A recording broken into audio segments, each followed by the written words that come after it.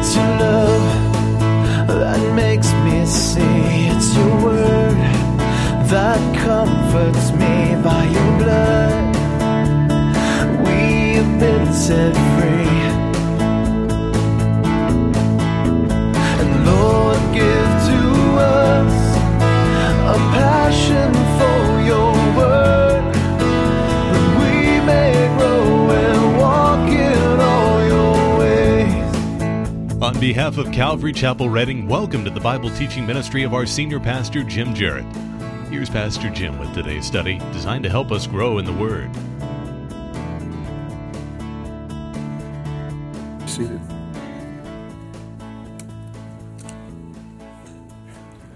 The recall election this last week was certainly a great disappointment, wasn't it? But going into it, we knew that there are more registered Democrats than Republicans in this state, and so it was a long shot.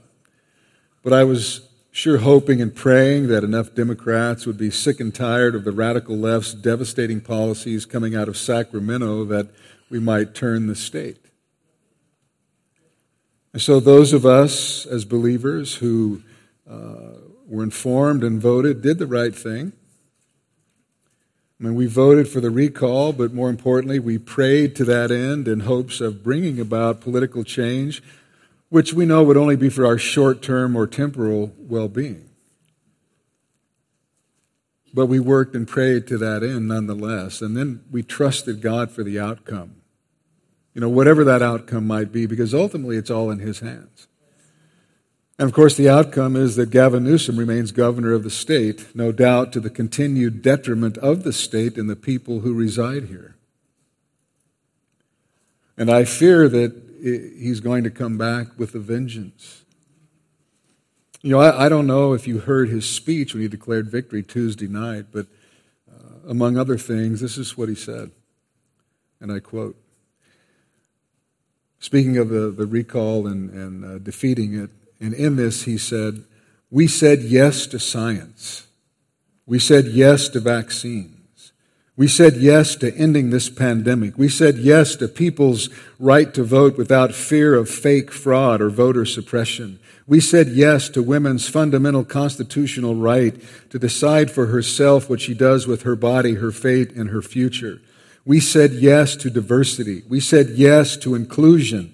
We said yes to pluralism. We said yes to all those things that we hold dear as Californians, and I would argue as Americans. Economic justice, social justice, racial justice, environmental justice are all values where California has made so much progress.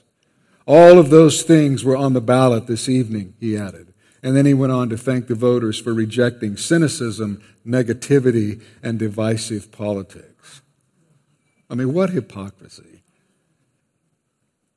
And the worst part is that he is celebrating many of the very things which God condemns. And so some people may be wondering, well, why did God allow this? Well, the bottom line is the outcome of the election certainly did not take God by surprise.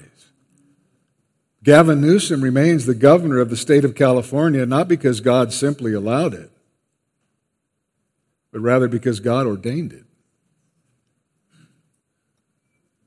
Daniel 4:17 says, "The Most High rules the kingdom of men, gives it to whomever He will, and sets over it the lowest of men." And so what are we to think of this then? If God ordained this, and He certainly did, what are we to think of this? Well, it's a quote that I used last week, but as one theologian from centuries ago said, and we see this throughout the Old Testament scriptures, he said, "They who rule unjustly and incompetently have been raised up by God to punish the wickedness of the people. A wicked king is the Lord's wrath upon the earth." And then later he said, "A wicked prince is the Lord's scourge to punish the sins of the people." And we shouldn't think of this in terms of only unbelievers. And I'm not so sure we shouldn't think of this primarily in terms of God spanking the church for the sins of His people.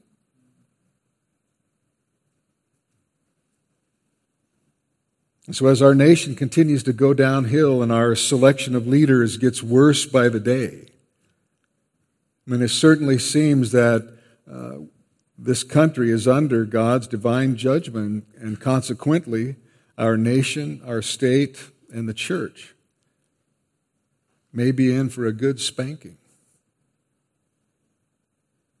because we certainly deserve it. But at the same time, all isn't lost, because there is always hope, because Christ is King. And He has, in the past, brought great spiritual awakenings in this country, and He may do so again. We have no promise that He will. I mean, we know that during the tribulation period, there's going to be a great revival. Many people are going to be saved, but they're going to pay for it with their lives. But between now and then, we have no promise that God will do this, but we should certainly pray that He will. And He may. We don't know. But as we learned 2 weeks ago in Psalm 2, the nations are raging, aren't they? People are plotting in vain. Governments have set themselves against Jesus, but He's laughing at them from His throne because He rules and reigns in unrivaled sovereignty and supremacy. And all of that we see going on is God simply working to bring about His plan and His purposes. As someone has said, rightly so, things aren't falling apart. They're merely falling into place. And so we should not be anxious or afraid over all that's going on around us, because our King is Jesus. And our citizenship is still in heaven. And in that we rejoice, don't we? Because nothing in this world, no one and no power can ever separate us from Christ and our eternal home. But as we learned last week, as we live for Christ, as we live the Christian life as exiles in a foreign land, as we are making our way to the eternal city in our heavenly home, we're going to encounter opposition from the world. And as we get closer and closer to the end of the age, we can expect the opposition to become much more fierce.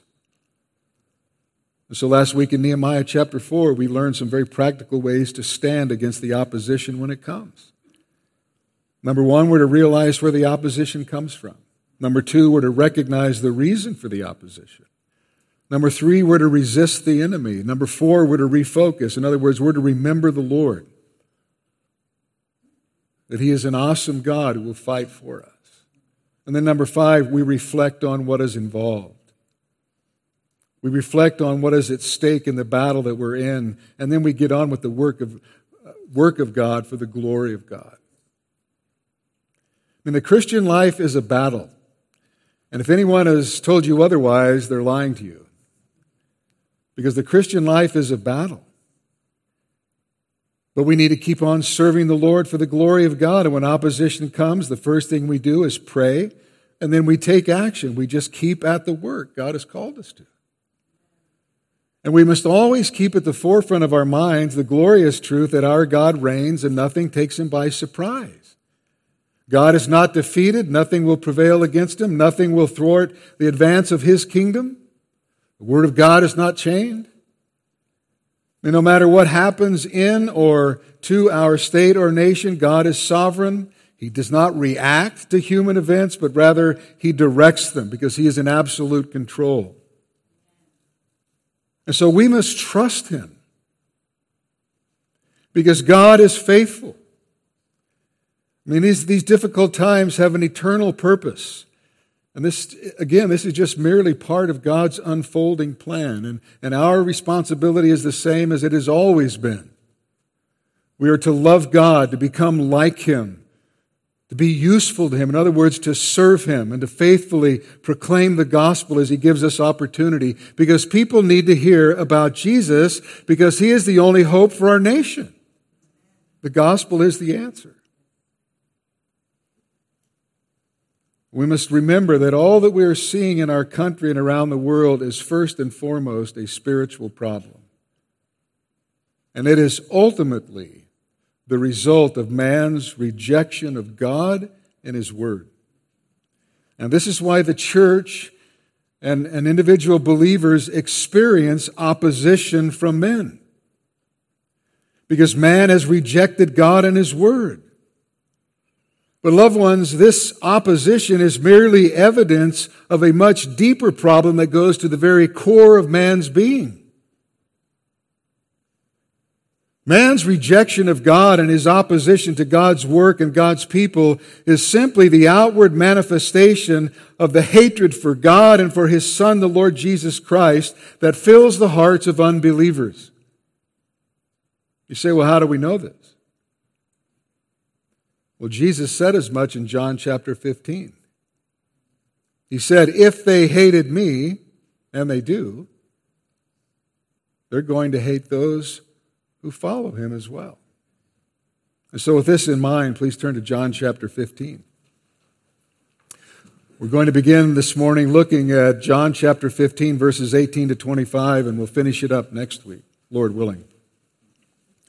John chapter 15, verses 18 through 25. I'm going to have you stand this morning as we read our text.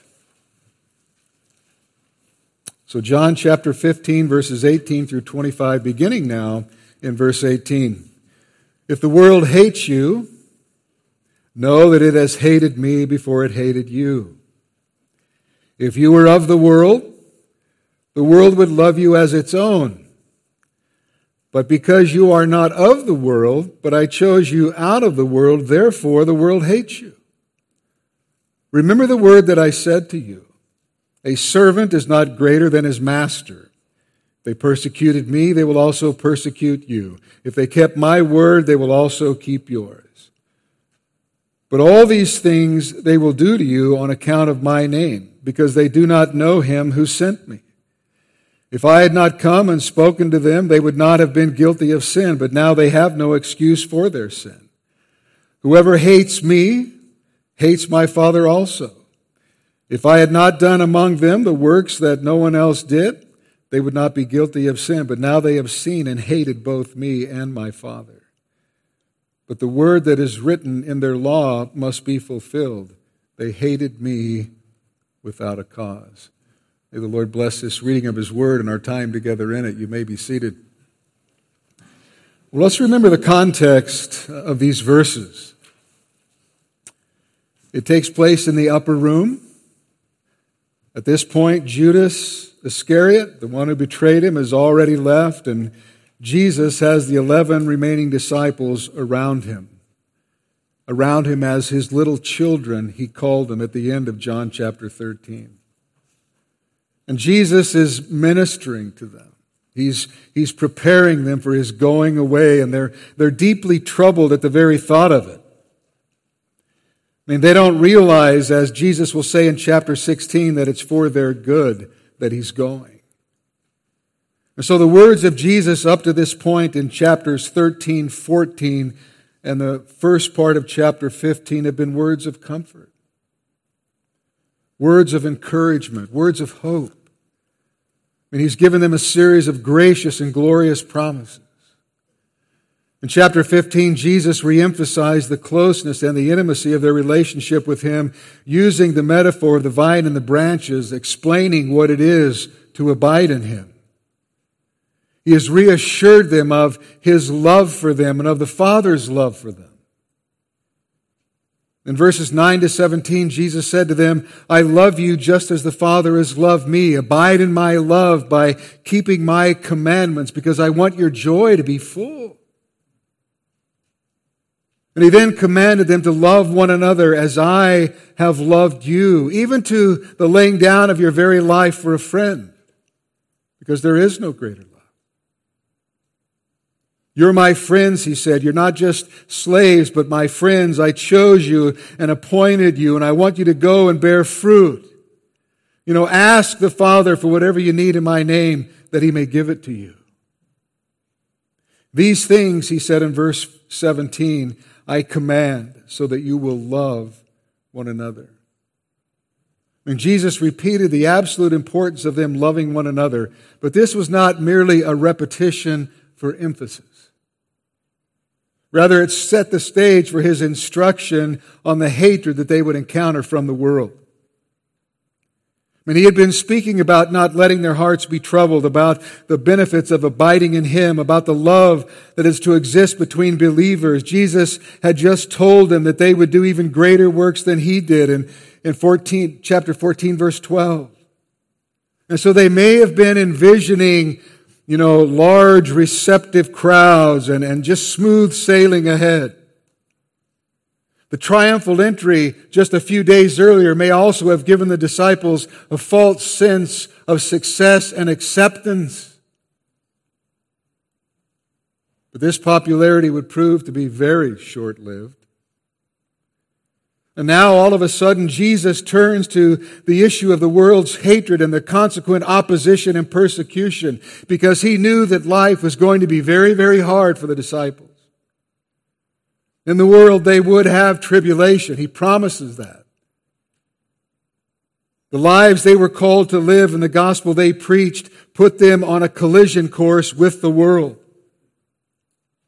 Reality was they would face severe persecution, and not just from the pagan world, but also from the religious people of the day. And so Jesus forewarns them. He forewarns them that they must expect to be hated. They must expect opposition, hostility, and persecution.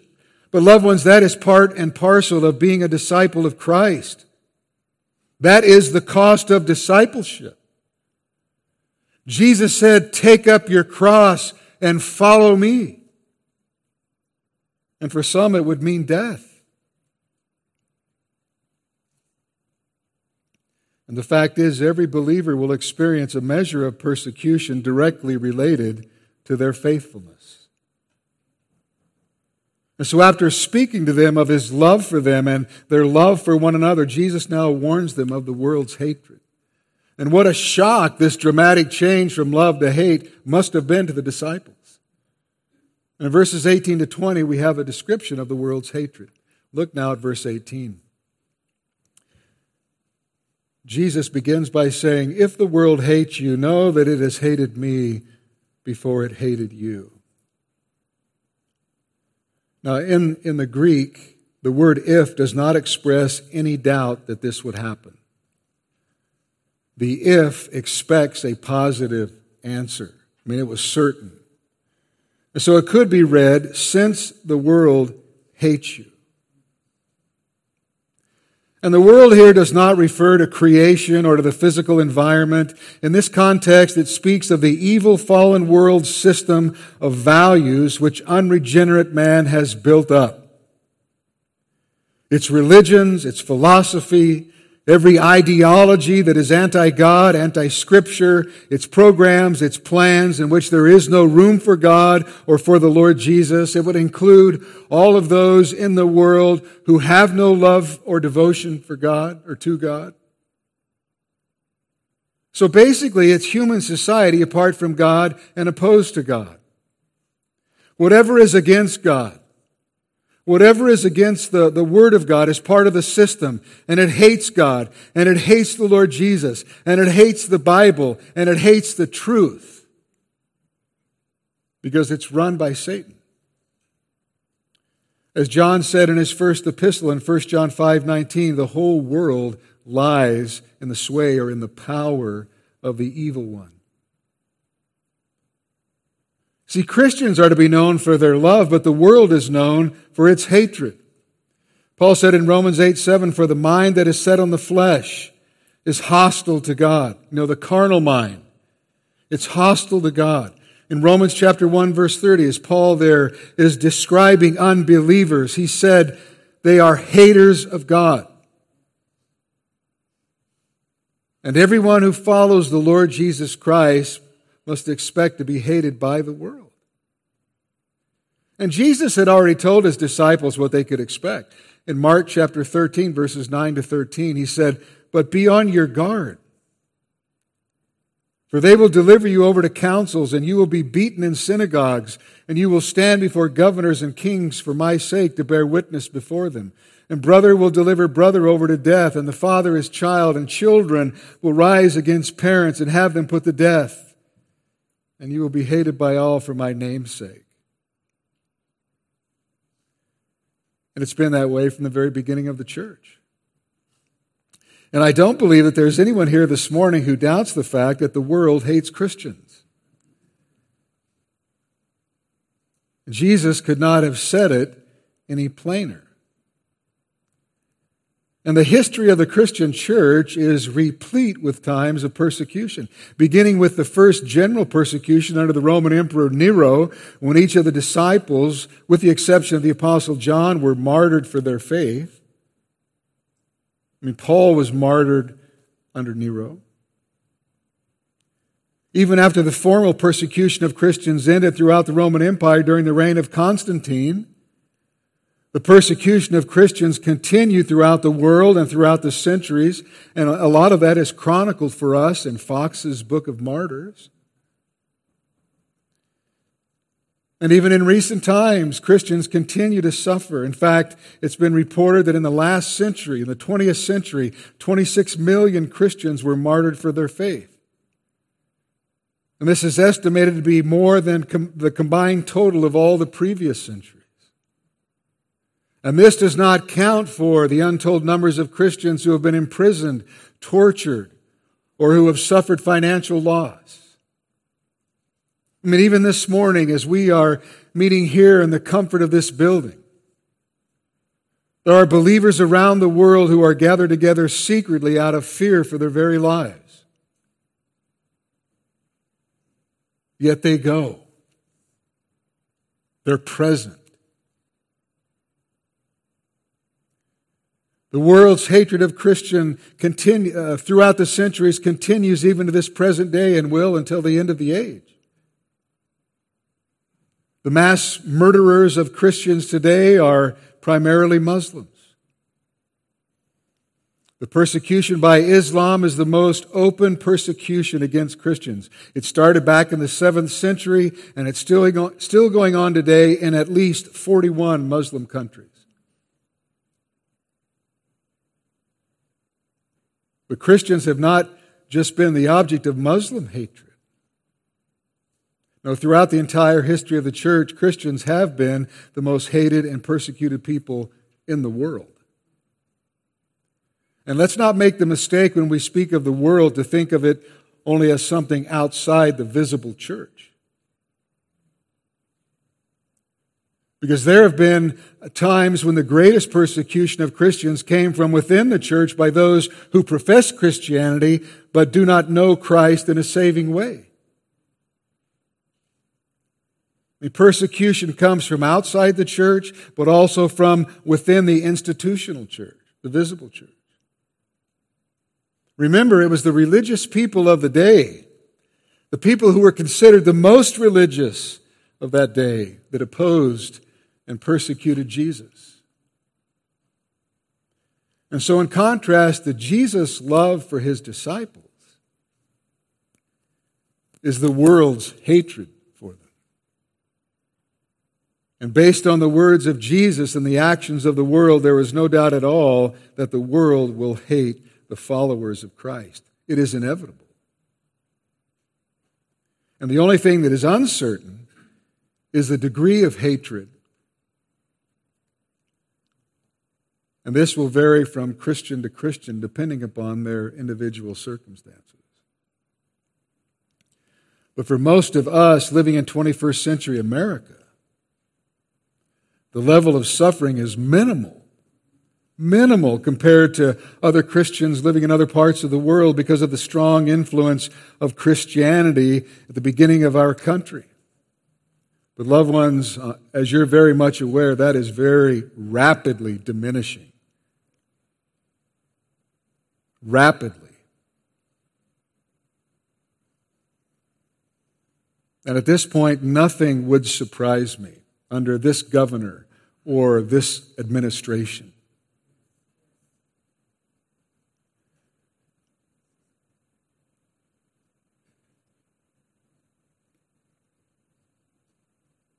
The truth is that all Christians who are publicly identifying themselves as the followers of Christ and who are seeking to live in a manner worthy of the gospel will be hated and suffer to some degree at the hands of the world.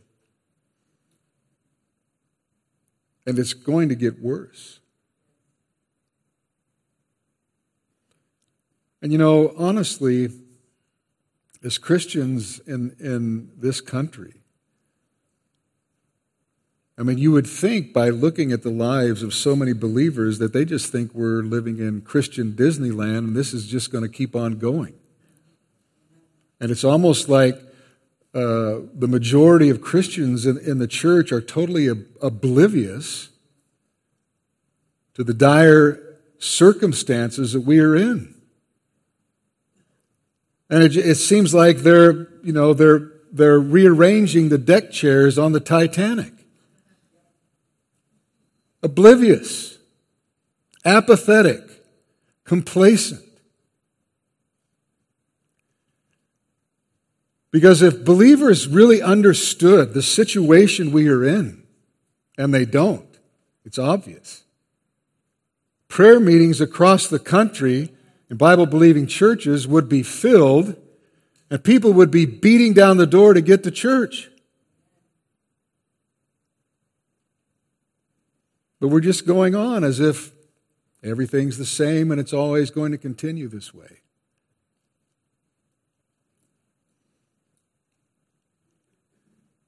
And it's my job to jerk us all back into reality and to prepare us all for what is coming.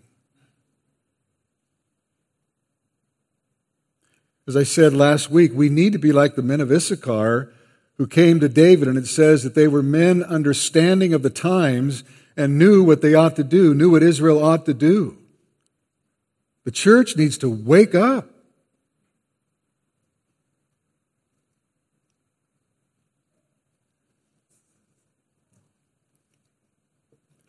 Christians are going to suffer to some degree at the hands of the world. And we're going to see it at some point in the United States. But why? Why does the world system, including the religious world, hate the Christian, the one who believes in Jesus Christ and is just simply seeking to follow Him? Well, Jesus gave several reasons. First of all, look back at verse 18. Because it hated Him. If the world, or since the world hates you, know that it has hated me before it hated you. You see, the world hates believers because it hates Jesus. And why does the world hate Jesus? Because fallen man is at enmity with God and rebels against his Creator because of his fallen nature. But the ultimate reason the world hates Jesus is because He points out its evil.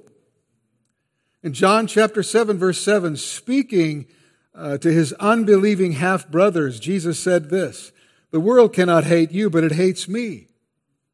Why? Because I testify about it that its works are evil. The reason the world hates Jesus is because He came into the world as light and pointed out its sin and rebellion against God. He exposed its false religion. Jesus said to Nicodemus in John chapter 3, "This is the judgment, that light has come into the world and people love the darkness rather than the light because their works were evil. For everyone who does wicked things hates the light and does not come to the light, lest his work should be exposed." The world always hates to have its evil exposed and to be convicted of its sin. But that's not only the world. Believers don't want to have their sin exposed and be convicted of sin. And that's why on many occasions people will go home at church mad at the pastor. Why? Because he said something that put his finger on or put the finger on or lied on the very sin that they're living in. And they don't like it. And so rather than turning from their sin, recognizing it and repenting, they go home and have roast pastor or roast elders. But it doesn't matter whether you like it. What matters is it true? And if it's true, then deal with it.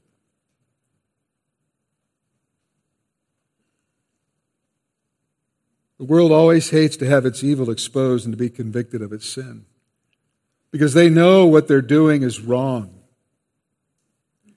And they don't want their behavior condemned as evil, and so they do not, and they will not, Jesus said, come to the light, because they hate the light.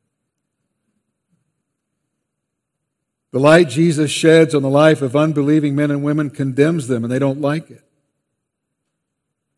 They don't like being told that Jesus is the only way of salvation. They don't like being called to faith and repentance and to submit their lives to Christ as Lord and Savior. They hate it. And they hate Him.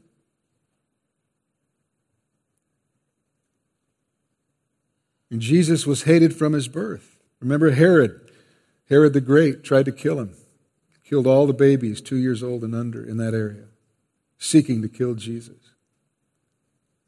The world's hatred for Jesus was seen almost from the very beginning of His public ministry. In John chapter 1, we read, He came to His own and they did not receive Him. John chapter 5 tells us the Jews were persecuting Jesus and were seeking all the more to kill Him. In John chapter 8, Jesus, speaking to the scribes and Pharisees, the religious people of the day, said, you seek to kill me, a man who has told you the truth that I heard from God. Throughout His ministry, Jesus was despised and rejected of men. And at this point in the Gospel of John, the world was about to demonstrate the absolute depth of its hatred for Jesus within just a few hours,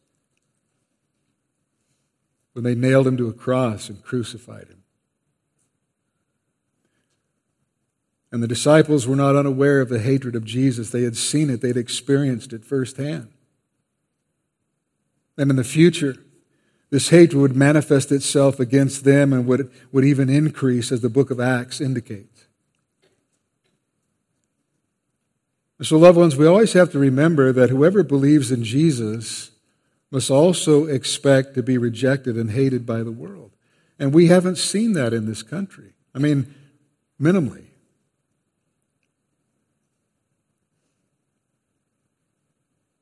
I mean, this is a bubble, because it's not like the rest of the world. And we think it's strange, but we shouldn't. Peter tells us that.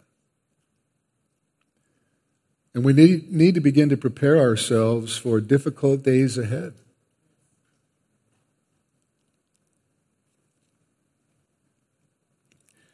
We always have to remember and expect to be rejected and hated by the world.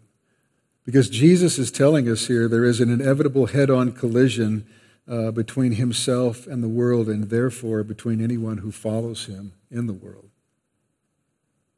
Because the world hated Jesus, we who follow Him can expect that many people will hate us as well. I mean, they're going to consider our beliefs and lifestyle narrow-minded, intolerant, prejudiced, and prudish. We can count on it. And so let's not be surprised. And let's not be discouraged when the world hates and rejects us too. Jesus told us it would happen.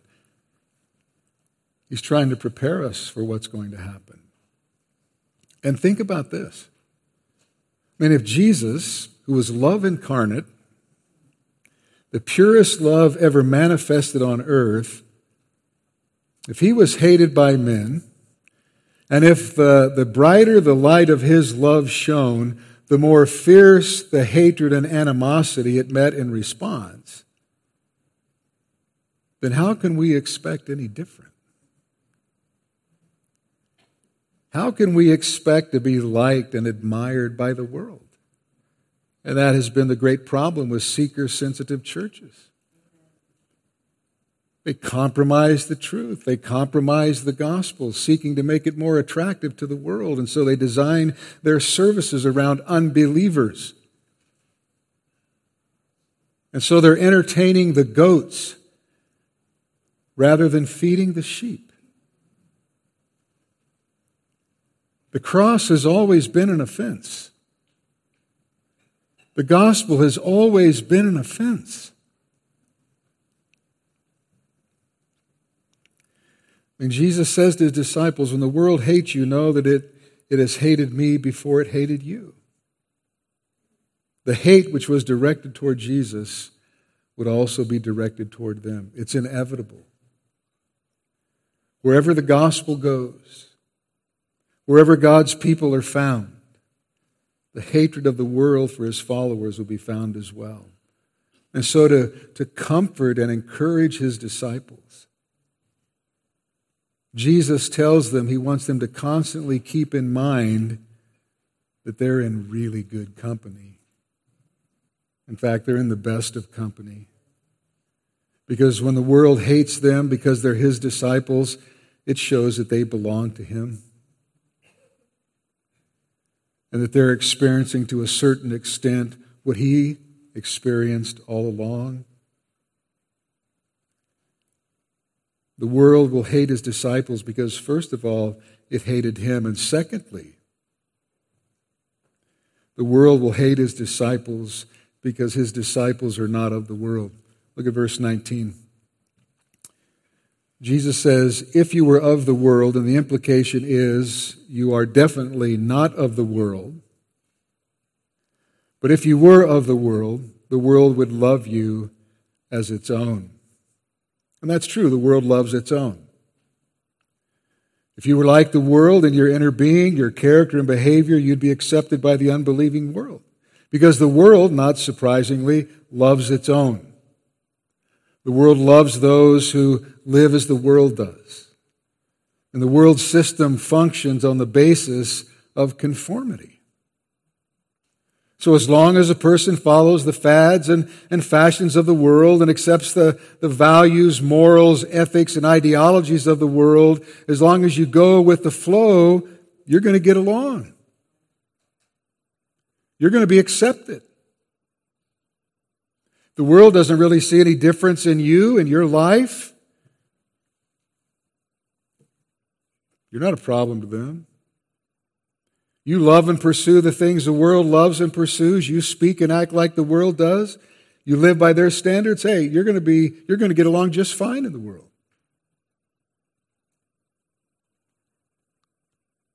And if you're getting along just fine in the world, you might want to ask yourself why. And by that, I don't mean that we're supposed to be weird or obnoxious or offensive. The gospel is the offense. The cross is the offense. We're not supposed to be offensive.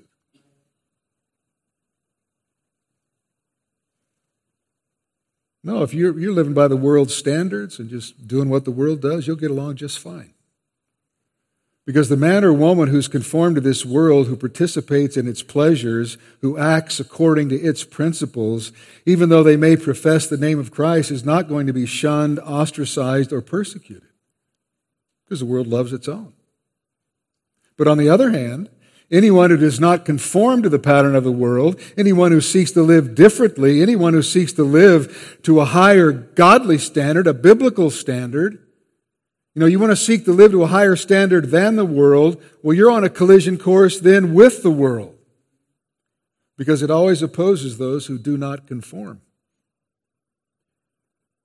And such was the case with the disciples of Jesus. And such is the case of all genuine believers in Christ. Back at verse 19. If you were of the world would love you as its own. But Jesus says, because you are not of the world, but I chose you out of the world, therefore the world hates you. So Jesus says his followers are distinguished by what they are not. And we hear all the time in churches today, well, we shouldn't be known for what we're against or what we're not. Well, Jesus says his followers are distinguished by what they're not. All true believers in the Lord Jesus Christ are not of the world. Certainly we're in the world physically, but we're not of the world spiritually. We're not we don't participate in the world's evil system. We used to be part of that system. And there are two kingdoms existing in the world. There is the kingdom of darkness, which is in rebellion against God and is ruled by Satan, the god of this world. So there's the kingdom of darkness, but then there's the kingdom of God, the kingdom of life and light. And they don't mix. They don't mix. And at one time, like the disciples, all of us belong to the kingdom of darkness. As Paul said to the Ephesians in Ephesians 2, 1-3, "And you were dead in the trespasses and sins in which you once walked, following the course of this world, following the prince of the power of the air, the spirit that is now at work in the sons of disobedience, among whom we all once lived in the passions of our flesh, carrying out the desires of the body and the mind, and were by nature children of wrath like the rest of mankind." That describes what the disciples and all true believers once were. We were once spiritually dead, following the course of the world, going with the flow, living in the passions of our flesh, carrying out the desires of the body and mind, and we were in and of this fallen world. We were comfortable with and supportive of other unbelievers. We were right at home in the world's fallen system ruled by Satan. But then something happened, didn't it? What is that? Well, Jesus said to his disciples in verse 19, "But I chose you out of the world." Again, Paul, writing to the Ephesians, said, "But God, being rich in mercy, because of the great love with which He loved us, even when we were dead in our trespasses, made us alive together with Christ. By grace you have been saved. For by grace you have been saved through faith, and this is not your own doing." So we didn't even come up with the faith. This is not your own doing. It is the gift of God, not a result of works, so that no one may boast.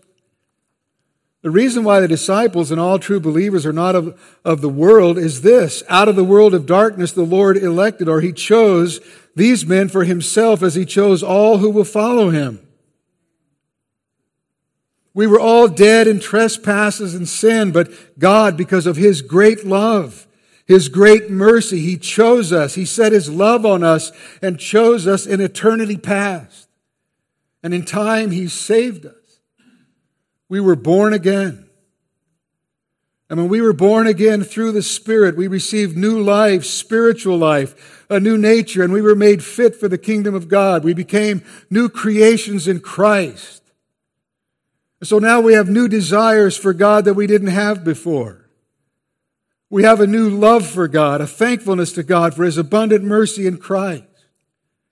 We have a new desire for the things of God, a hunger for God's Word, a love for God's people, a love for the local church, and a desire for holiness.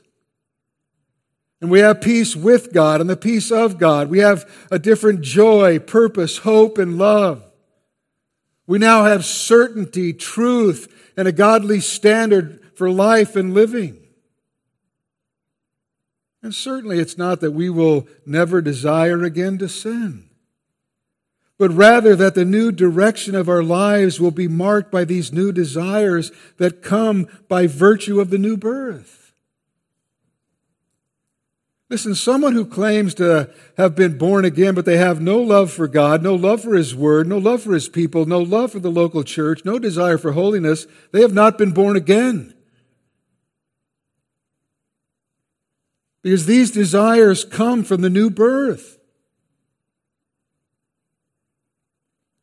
We have been transferred from the domain of darkness ruled by the God of this world into the kingdom of light and life, the kingdom of God's beloved Son. And so now the Bible tells us we're no longer to be living for ourselves, but rather for Him who died for us. Our lives are headed in a totally new direction. I mean, the world's going in one direction, and we're not going that way. I mean, the world believes certain things, and we don't believe those things. The world accepts certain things, and we do not. The world says certain things are right, but we don't believe it. We say, no, those very things are wrong, and not only that, they're a sin against Almighty God. I mean, if we had continued to be part of the world would have continued to be friendly to us.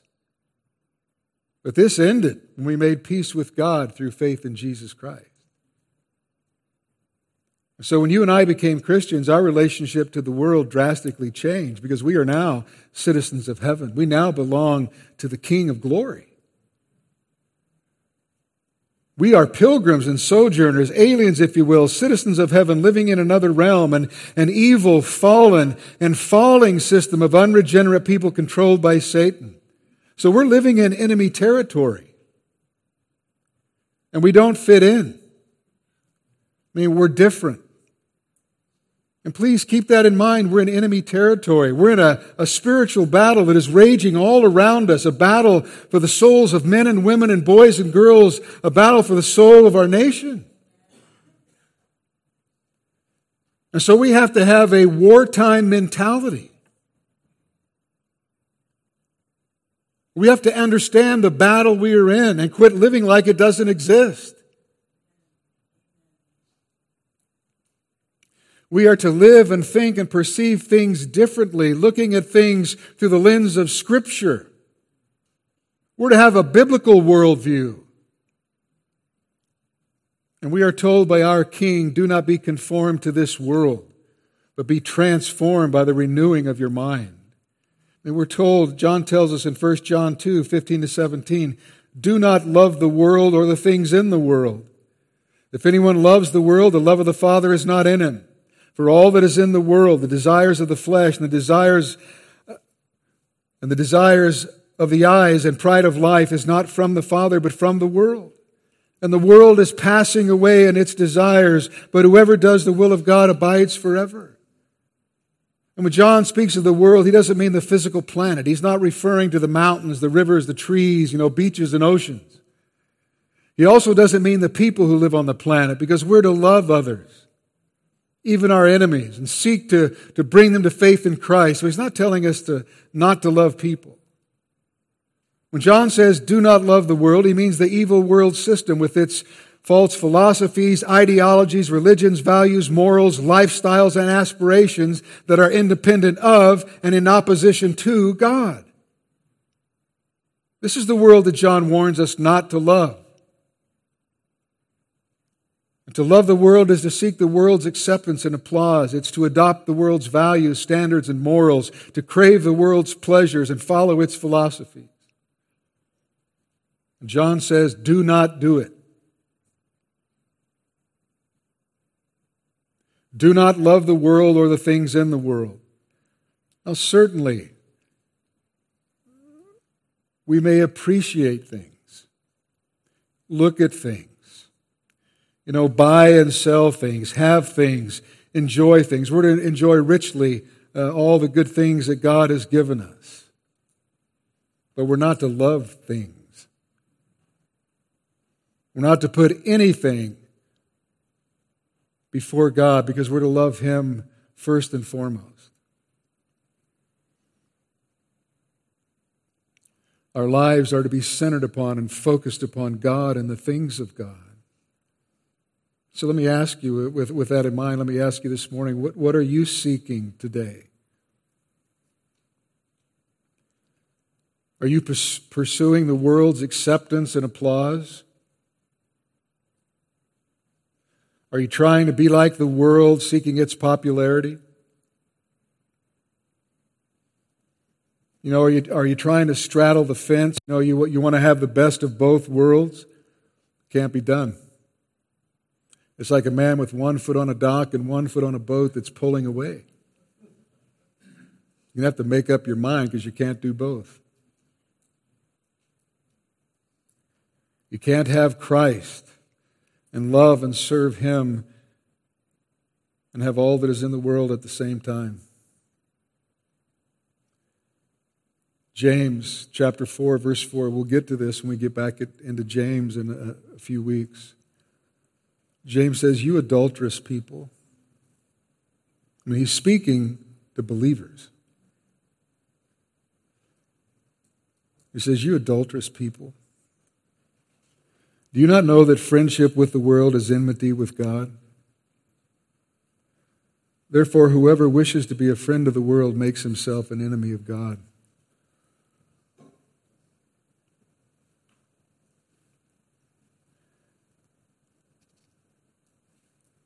So he's likening a believer who's living for the things in the world to someone who commits adultery. Because it's spiritual adultery. Because we belong to Christ. We've been wed to Him, so to speak. And to live for other things is spiritual adultery. I don't know if you've ever spoken to anyone who's been on the receiving end of an adulterous spouse. But it is one of the most devastating things in all of the world. It's the trauma that brings is probably the only thing that would be more devastating would be to watch your children murdered before your very eyes and not be able to do anything about it.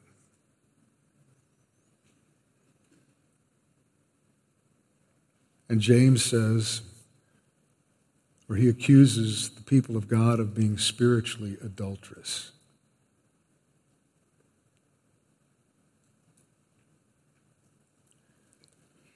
As believers, our lives are going against the flow, not with it. We cannot compromise. We cannot agree to the world's requirements. We cannot live to the world's standards. And look, we all want to be liked, right? People want to be popular, well thought of, accepted. No one likes to be shunned and ostracized. But what it all comes down to is this. You have to ask yourself, what price am I willing to pay for acceptance and popularity? Are you straddling the fence, or are you standing with Christ? Are you pursuing faithfulness with Jesus over being accepted by the world? I mean, Jesus saved us and set us apart from the world to be distinctive, to live differently. And again, I don't mean be weird or anything like that. We're not supposed to be weird. There are a lot of weird Christians, though. I mean, but we're not supposed to be weird.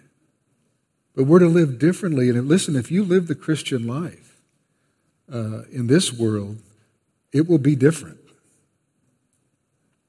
Because that's not the way the majority of people are living. Jesus saved us to be distinctive and to live differently. I mean, as Paul said to Titus, for the grace of God has appeared, bringing salvation for all people, training us to renounce ungodliness and worldly passions, and to live self-controlled, upright, and godly lives in this present age. May God has saved us by His grace to live self-controlled, upright, and godly lives within this very evil age. I mean, it's a way of living which is distinct from the world because it flows out of our personal relationship with Jesus Christ. And listen, it's a lifestyle that will absolutely have an impact on unbelievers around us. I mean, most often a believer's life will be a rebuke, a silent rebuke to the unbelieving world. Because godly lives condemn its evil, sinful ways and systems. You don't have to say anything sometimes. Just the mere fact that you don't participate in the world's activities is a rebuke. And as Peter said in 1 Peter 4:4, with respect to this, they are surprised when you do not join them in the same flood of debauchery, and they malign you. Not only will the believer's life be a rebuke to the world, but the truth of God's word, the message we proclaim, is a stinging rebuke. Why? Well, because it exposes, confronts, and condemns the world's sin. I mean, you stand up and proclaim that Jesus Christ is the only way, the truth, and the life, and that no man comes to the Father except by Him. Listen, you're going to provoke the world's animosity. That is going to be met with cries of arrogance and exclusion and bigotry and narrow-mindedness. And it's going to be met with the reply, well, what right do you have to tell me that I'm going to hell just because I don't believe in Jesus the way you do? I mean, people become irate. They become irate at the exclusivity of the gospel. And if you start calling evil, evil, and sin, sin, look out. Look out. I mean, that's why the world hated Jesus, isn't it? Because he testified that its deeds, its works are evil. I mean, Jesus came into the world as light, pointed out its sin and rebellion against God, and the world hated him for it, and they killed him. And the world will naturally regard the believer as a traitor because he has abandoned their value system. The believer's life demonstrates his separation to Christ, and the world will be upset by the difference because it's convicting. Look, I mean, the world just can't understand the kind of lifestyle that is devoid of the sinful pleasures, lusts, and deception which the world prizes. And consequently, the world reacts to Christians in the same way they reacted to our Lord. And so the basic reason why the world hates the disciples as it hated Jesus before them is because they're not of the world. They're born from above. And since they don't belong to the world, they belong to Christ. The world hates them. You are not of the world, Jesus says, but I chose you out of the world, therefore the world hates you.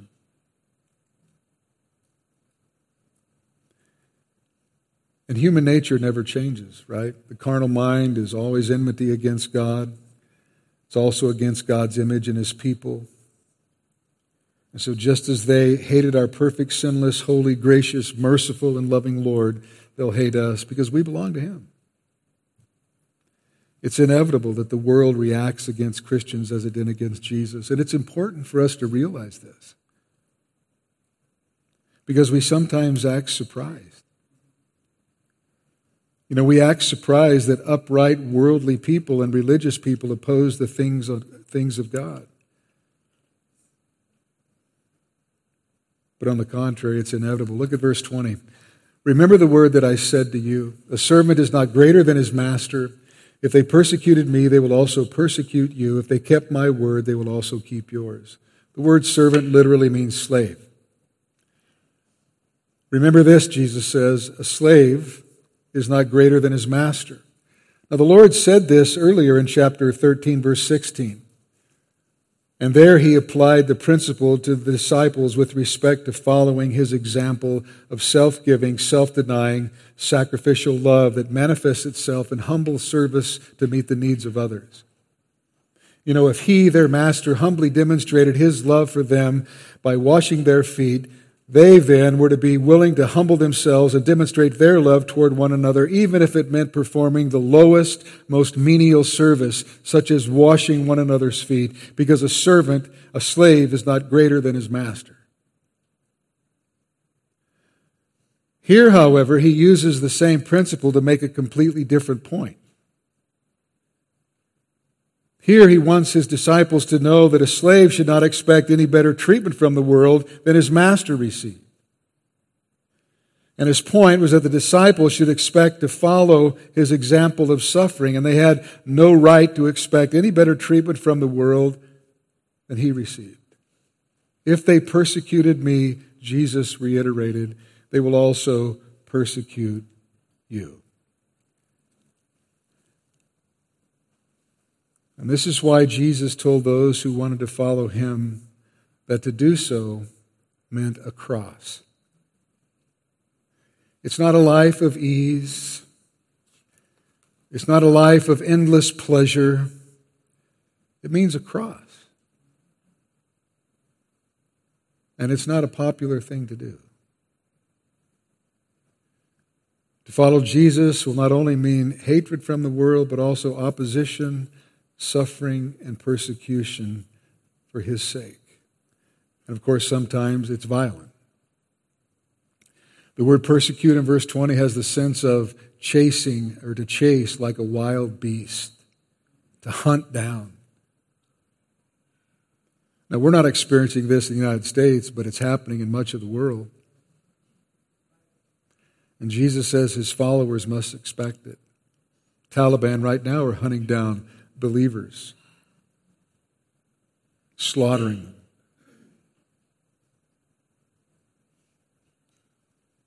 But persecution is not always violent. I mean, not every godly Christian is constantly persecuted. I certainly don't want to give that impression. And not all unbelievers openly express hatred for Christians. I mean, the system always does, but not every individual. You see, persecution wears many faces. It can be reflected in the attitudes of unbelievers toward Christians. It can be reflected in their actions toward Christians. And sometimes, as I said, it gets violent and sometimes even deadly. We all certainly have not had the same degree of persecution. And I doubt really any of us could say that we've been persecuted. But somewhere in the world, believers are being pulled from their homes even now and sold into slavery because of slavery. Slavery is alive and well in the world. And many of those people being sold into slavery are Christians. Others are being killed. They're being beheaded, shot, burned alive, even crucified. Earlier in his ministry, Jesus said to the disciples, "A disciple is not above his teacher, nor a servant above his master. It is enough for the disciple to be like his teacher and the servant like his master. If they have called the master of the house Beelzebul, how much more will they malign those of his household?"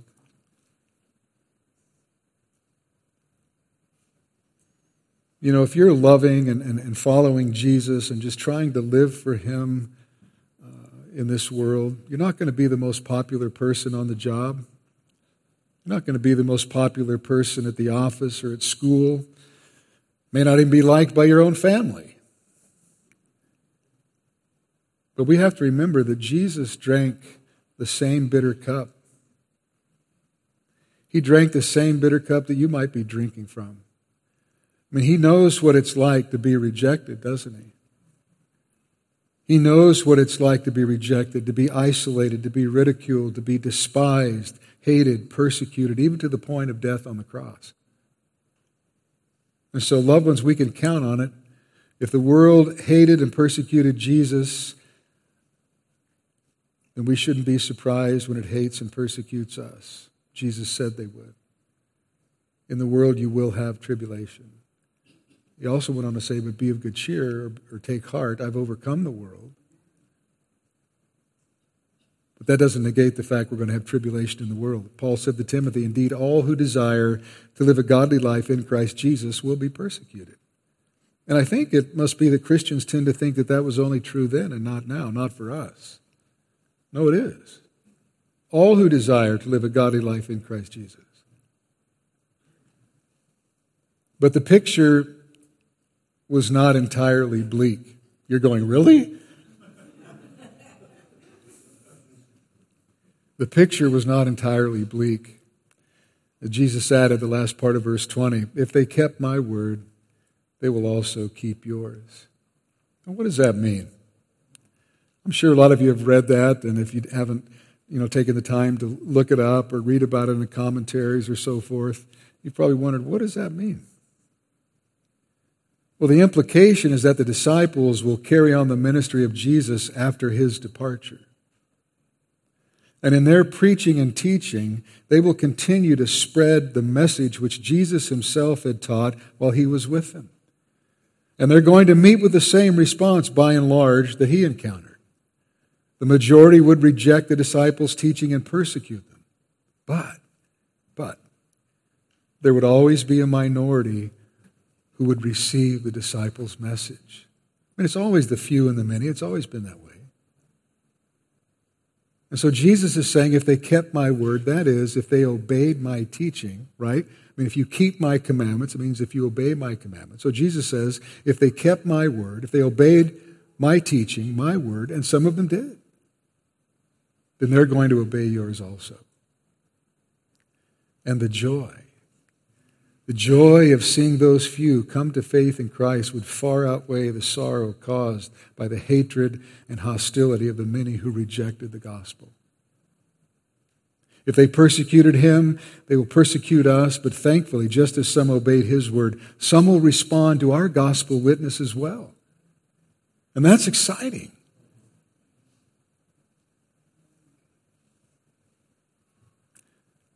So although the relationship of the disciples to Jesus would produce in them a love for one another and a love for the lost, the world wouldn't understand or appreciate them.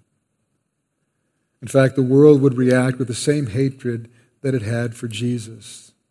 And his disciples then, and all his followers since, cannot expect any better treatment than their master. But you know what? We should be encouraged by this. You say, well, I'm really not that encouraged. But we should be encouraged by this. We should be encouraged that no matter what we face in this life, we belong to Jesus Christ. And we're going to live with him forever. And I said a few weeks ago, what's the worst they can do? Kill us? Right? And death, I mean, it's not that I want to go out and get martyred or anything. I don't have a martyr complex. And it's like R.C. Sproul said, I'm not afraid of death. It's the process of dying that bothers me. But I mean, death for the believer, Christ has taken away the sting of death. Death for the believer is merely the portal to heaven. We're here one moment and then in the presence of Christ. And so we should be encouraged. And this is why the Apostle Paul could face all of the hardships and persecutions, and in his case, imprisonments, and yet still declare, for me to live is Christ and to die is gain. You know, even in prison, Paul? Yes, in prison too. Well, even when you're being beaten for your faith? Yes, thank God. Thank God he has counted me worthy to suffer for his name's sake. I mean, think about it. Paul was a man who had persecuted Christians.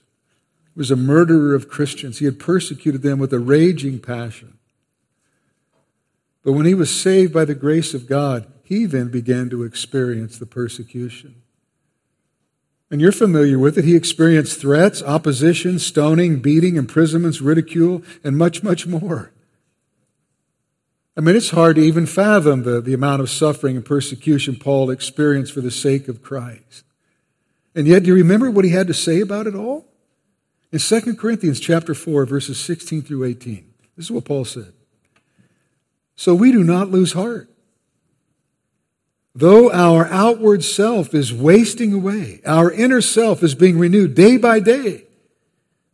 For this light momentary affliction is preparing for us an eternal weight of glory beyond all comparison, as we look not to the things that are seen, but to the things that are unseen. For the things that are seen are transient, but the things that are unseen are eternal.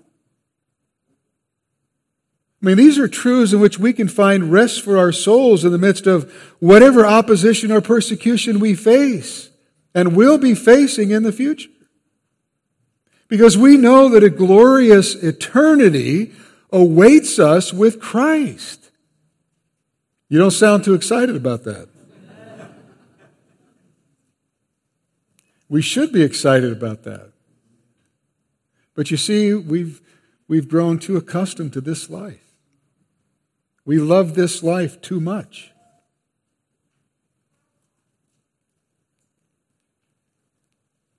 We should be looking for the appearing of our great God and Savior, the Lord Jesus Christ.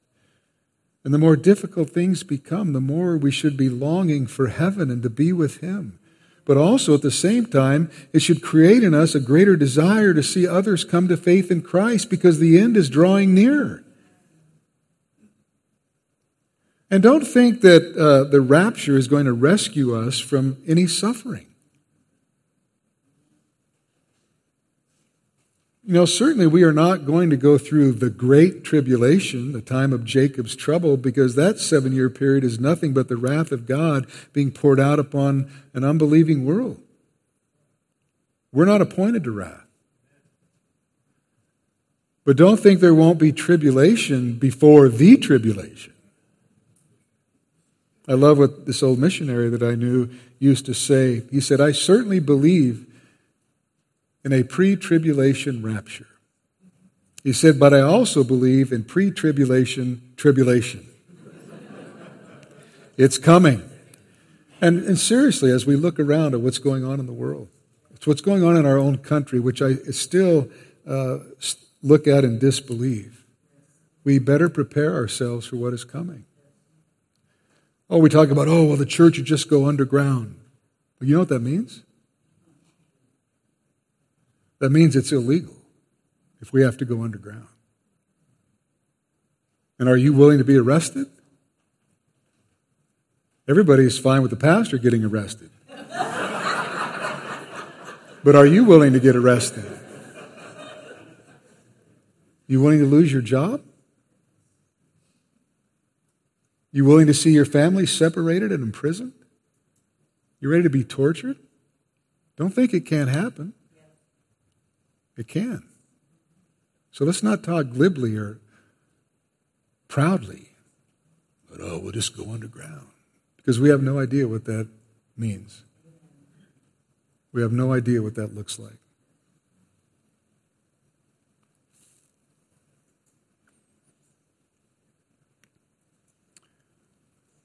Well, that passage in 2 Corinthians 4 is a great truth that we can certainly rest our souls in. It's a great source of comfort. You know, we've been saved by grace, by the grace and the mercy of God, and no matter what we face in this life, He will give us the grace and the strength that we need. The Holy Spirit, through Jesus, will enable and empower us. I mean, He's going to sustain us in it and through it. Or maybe He'll take us home because of it. And then we can always fall back on that wonderful promise of Jesus in Matthew 5, verses 11, the first part of verse 12. Blessed are you when others revile you and persecute you and utter all kinds of evil against you falsely for my account. Rejoice and be glad. Why? For your reward is great in heaven. You know, when the world is said and done its worst, it can't rob us of that glorious promise. As one man said, Jesus taught us to expect rejection. Rejection may be difficult to take, but if we never experience it, we may be hiding our Christianity from others. If we profess Christ and are warmly embraced by the world, we should re-examine our commitment and lifestyle. If we remain silent about our faith in order to gain acceptance by the world, we have made a poor trade. In fact, we are being dishonest in two ways. We deny the faith we claim as central in our lives, and we deceive those whose acceptance we want not by revealing our Christian faith. That's probably a good definition of spiritual adultery. And then he said, the Scriptures warn us, friendship with the world is hatred toward God. You know, may God give us the grace, and He will. You know, may the Holy Spirit enable and empower us to stand for Christ in the midst of this dark and sinful, Christ-hating world, no matter what the cost. And He will. God is able, and God is faithful, even when we are faithless. Amen? And we can trust Him. Let's stand and pray.